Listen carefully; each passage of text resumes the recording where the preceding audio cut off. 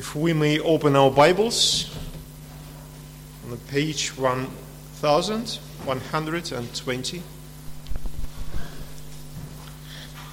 So our reading will be from Romans chapter 5.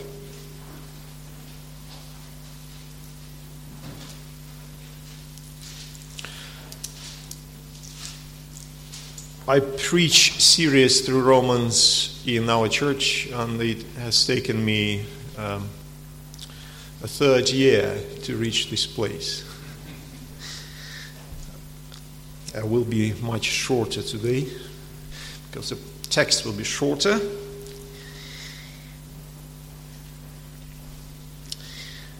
So the reading will be from verse 12 to the end of the chapter. Yet our focus will be on the verses 20 to 21. This is rather a difficult passage, so bear with me and bear with Apostle Paul. Romans 5, from verse 12. Therefore, just as sin came into the world through one man, and death through sin, and so death spread to all men, because all sinned. For sin indeed was in the world before the law was given. But sin is not counted where there is no law. Yet death reigned from Adam to Moses, even over those whose sinning was not like the transgression of Adam, who was a type of the one who was to come, that is Jesus Christ. But the free gift is not like the trespass. For if many died through one man's trespass, much more have the grace of God and the free gift by the grace of that one man, Jesus Christ, abounded for many. And the free gift is not like the result of that man's sin. For the judgment following one trespass brought condemnation, but the free gift following many trespasses brought justification. For if because of one man's trespass death reigned through that one man, much more will those who receive the abundance of grace and the free gift of righteousness reign in life through the one man, Jesus Christ. Therefore, as one trespass led to condemnation for all men, so one act of righteousness leads to justification and life for all men. For as by the one man's disobedience the many were made sinners, so by the one man's obedience many will be made righteous.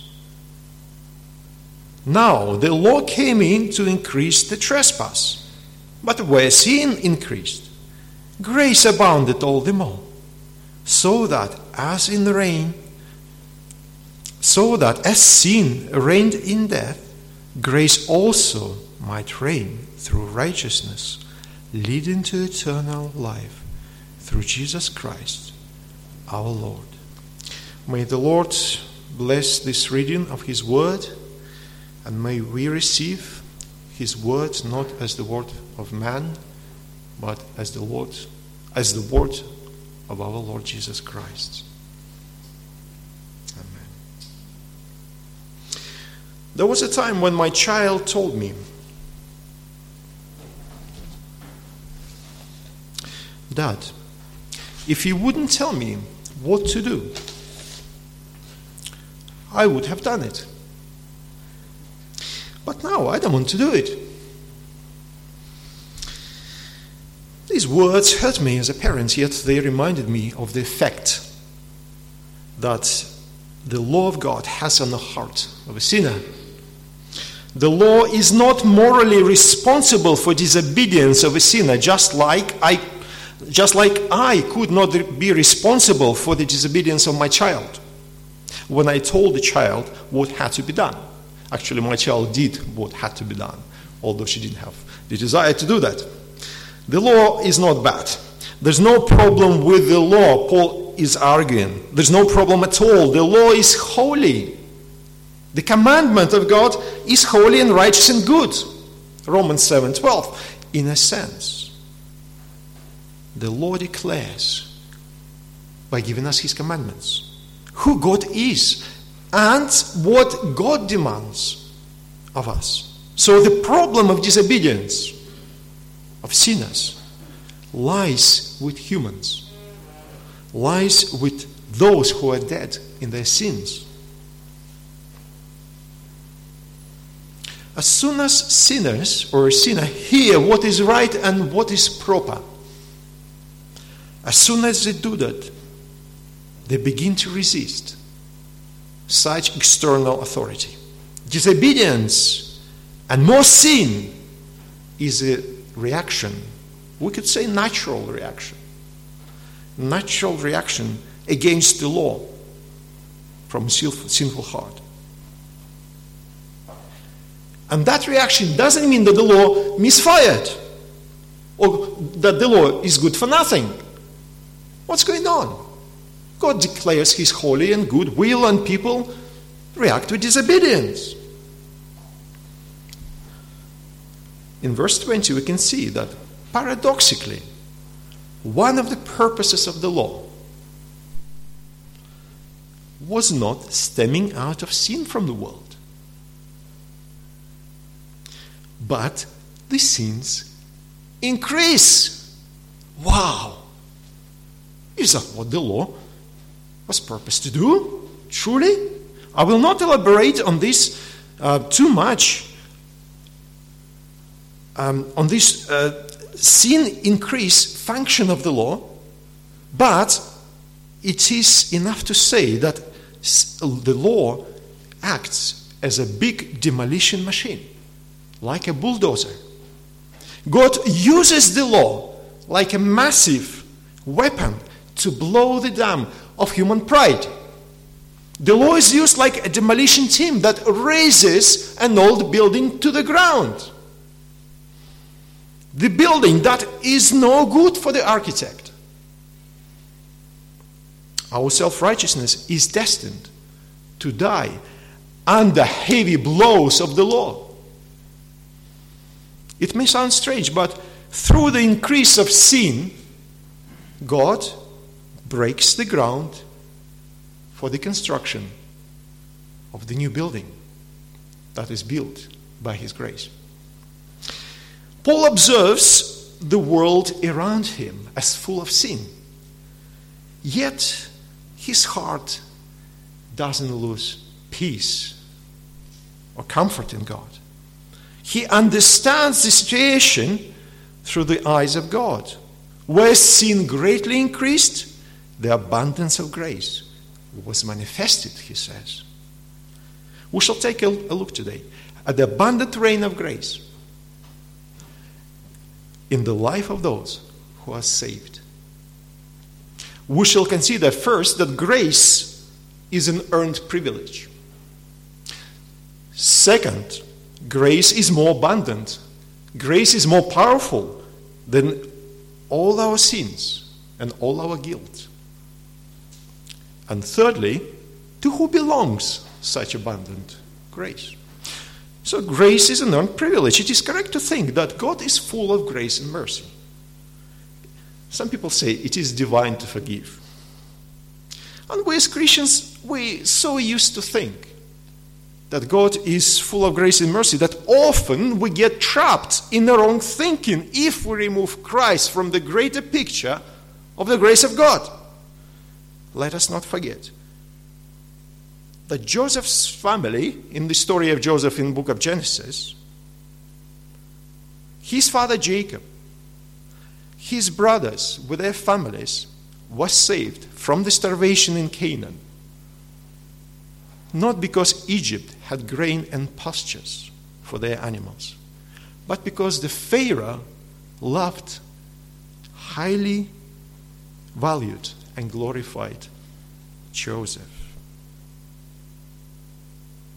If it were not for Joseph, if it were not for his special relationship with the Pharaoh of Egypt, Jacob and his children would not find grace and mercy in Egypt. Would they?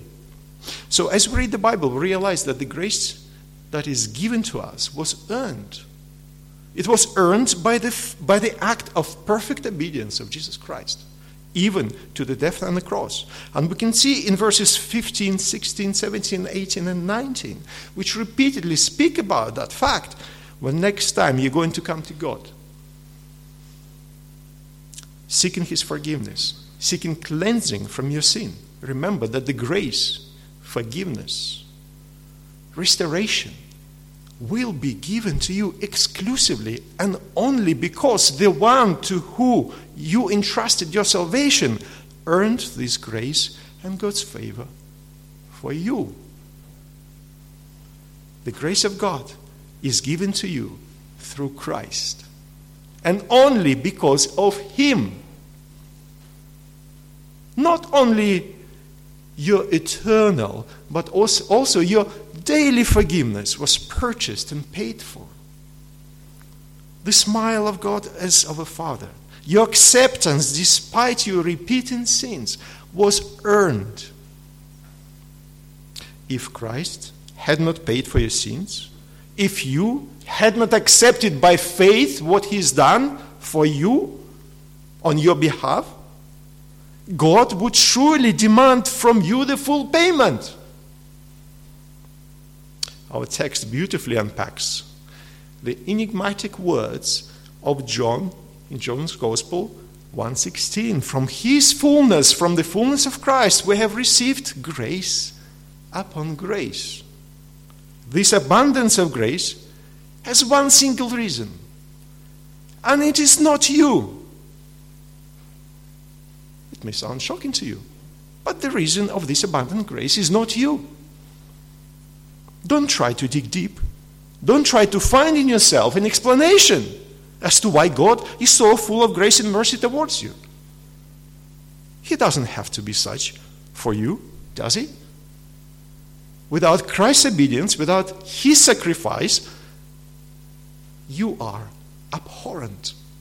You are repulsive in God's holy eyes. Even if you're born of God, born again, your heart is still lazy. Your heart is still slow to practice righteousness, and you're more ready to follow your sinful desires than the holy commandments of God and promptings of the Holy Spirit. But God still gives you his attention. He still spends his resources on you, only because he has special relationship with his beloved Son. God loves you and shows you his favor, just like the Pharaoh loved and showed his favor to Joseph's family. He loved them because he first loved and glorified Joseph. If it were not for Joseph, the Pharaoh would not pay a slightest regard for Jacob and his sons. Having accepted Christ by faith as our own Savior, we become a part of his family. And he, just like Joseph, invites us, his brothers and sisters, to the place of rich blessing and favor of the great King of heaven. Secondly, grace is more abundant, more powerful than all your sins, past, present, and future, and all your guilt. We sin before God every day, and sin always brings with itself condemnation of the law. Hearts touched by God, the Holy Spirit, know and feel the condemnation of the law. It is the job of the law not to forgive sin, but to condemn it. The law demands justice. The law of God demands full restitution for breaking the commandment of God. And it does so because the law primarily manifests the perfect righteousness and holiness of God. We may find out elsewhere in Romans that Christians are not under the law but under grace. And our text is the first stepping stone where Paul begins to show and explain what it really means to be not under the law but under grace. To be under grace does not mean that Christians are free to break the law. Remember that. But rather that we are free from the condemning power of the law. Those who are under grace are justified by God. God makes them perfectly just, morally squeaky clean, white as snow, despite the sin they committed. The Word of God, portraying to us the crucified Christ, again and again announces and confirms to the repentant sinner that he or she is righteous and perfect in God's eyes. The act of our justification was done objectively once. That's true when we come to faith in the Lord Jesus Christ. That was done once and for all. But it also done subjectively when we are forgiven and cleansed on a daily basis. We again and again declared just and righteous before God when in repentance we daily seek His forgiveness and pardon. Our sins and failings surely disappoint us. And if we are serious about our obedience to God, we may even start feeling or thinking, I can't be serious repenting of the same sin over and over again. When you yet again commit sin that you abhor and hate, after a period of success or control over it, you may begin to doubt in God's grace and in His favor towards you. Yet our text clearly indicates that God meets sins in your life with the abundance of His grace. Does He not?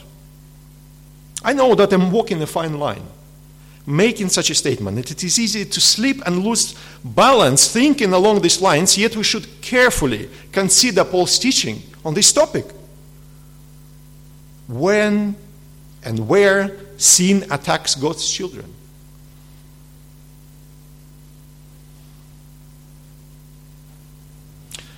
The grace of God is there.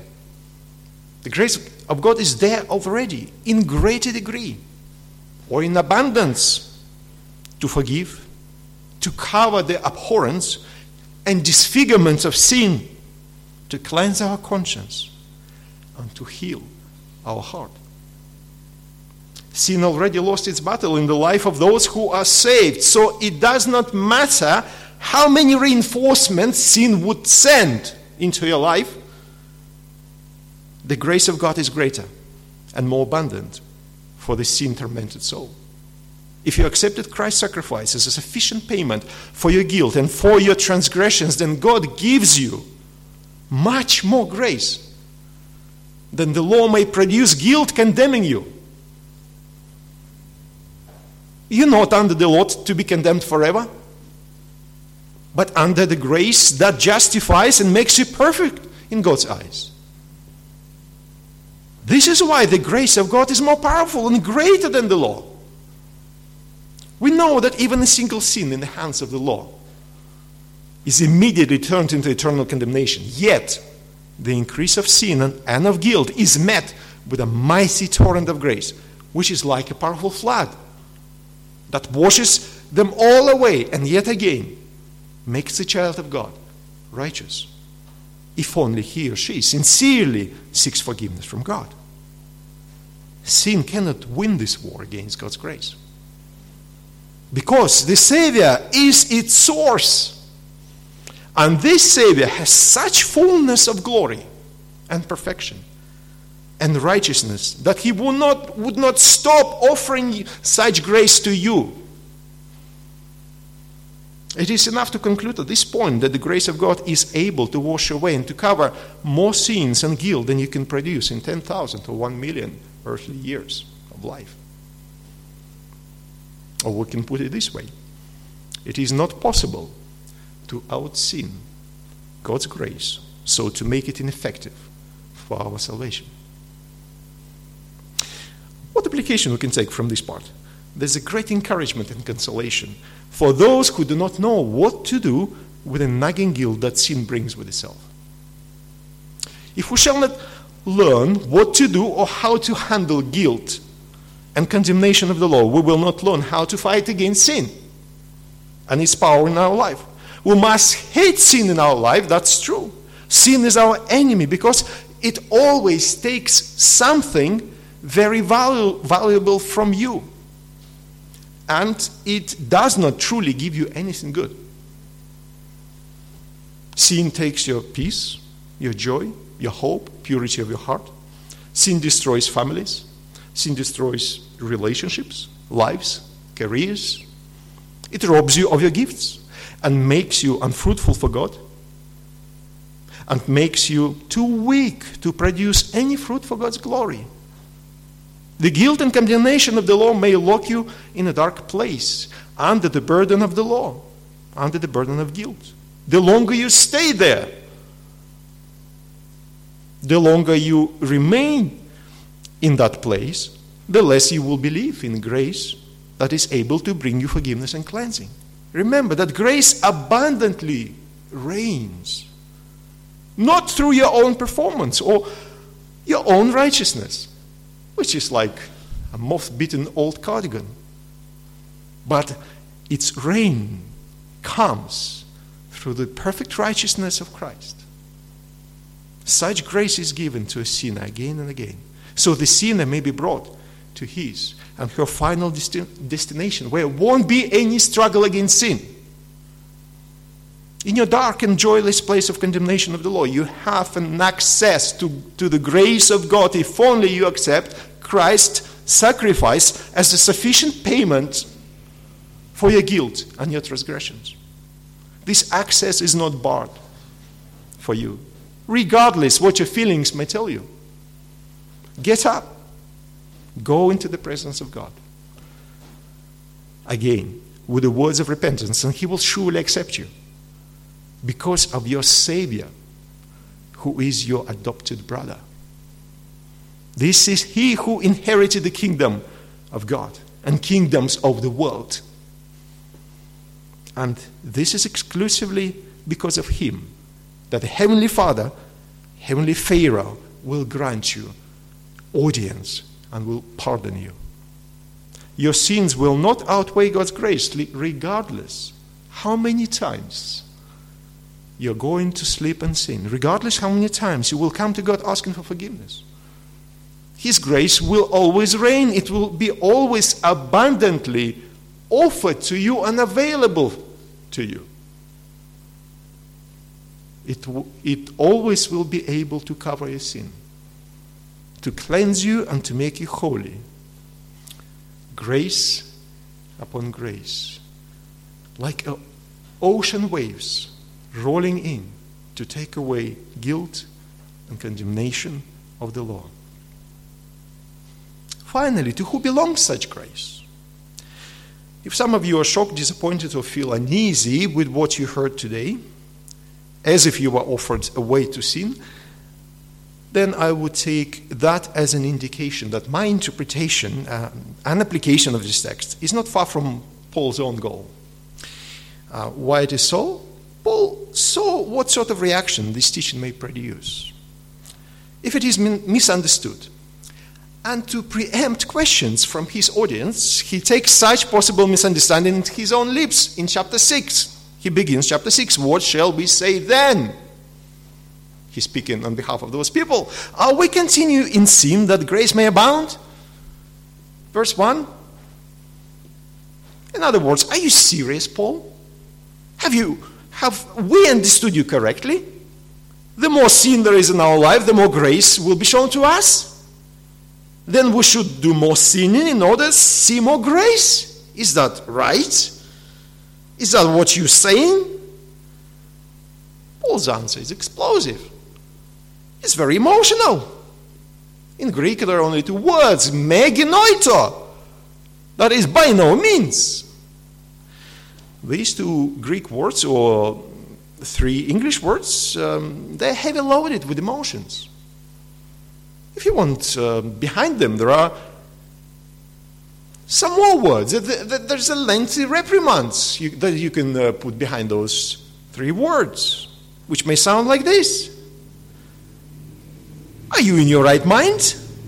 Did you not hear what I was saying? Have you lost the plot? Don't you see the forest for the trees? Are you so dumb and slow not to follow what I was saying? He could have said, but he was polite. The only route we can take from this explosive response of Paul, that such abundant grace of God belongs only to those whose heart is changed. To those who are born of God or born from above.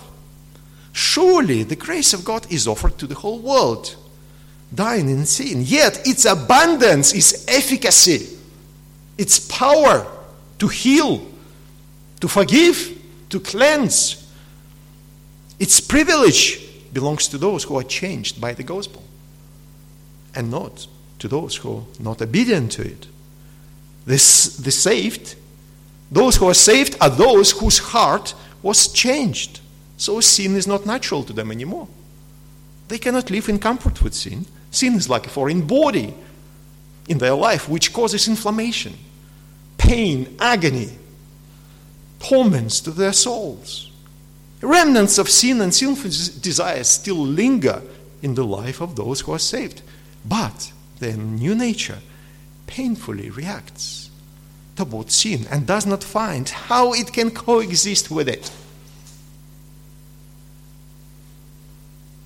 Those who are born of God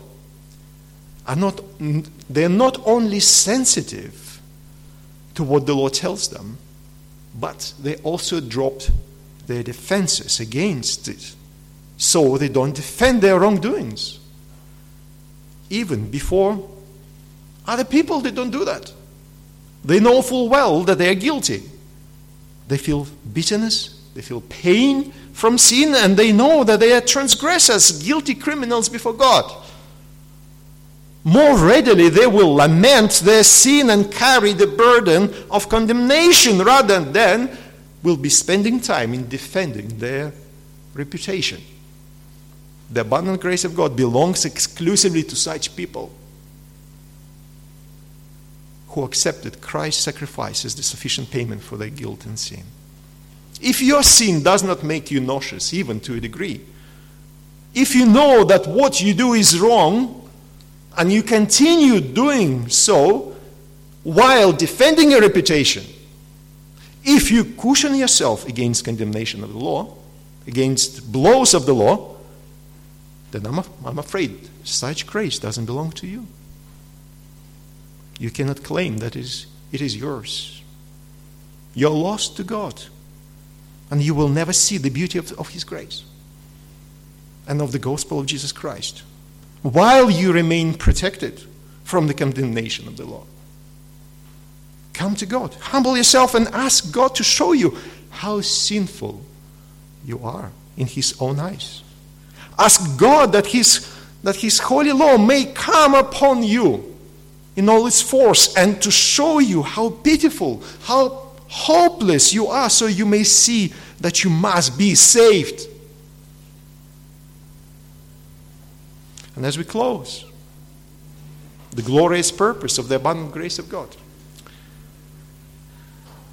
God in His wisdom purposed for the first people to become disobedient. So the sin entered the world, as we read. And with sin came death that spread to all people. Then God gave the law. And sin increased. All this had to happen according to God's plan, so His grace could be glorified, and with it, God Himself. The continuous work of grace in the life of those who are saved, grace upon grace, grace upon grace, wave upon wave, leads those who are saved to eternal life. Yet it is not the final goal. Our eternal life is not its final goal of this grace. God the Father is concerned that His Son may be glorified and exalted, so He centered and conditioned our eternal life, our final victory, and our triumph on Jesus. It is abundance of His grace that leads millions of believers day by day to their coveted goal. This is how the Father glorifies His Son, by making Him the door of our salvation and the source of the abundant grace for us. By His perfect obedience, He earned for us a free access into this grace. He received an inheritance from the Father, and like Joseph, accepted and showed favor to Jacob and his family, saving them from death in Canaan. So does He for us. To Him may be the glory forever and ever. Amen. May the Lord bless our hearts to think about the abundant rain of grace and what the Lord has done through His Son, Jesus Christ, in our life. We shall sing our final hymn, which is Amazing Grace, 772.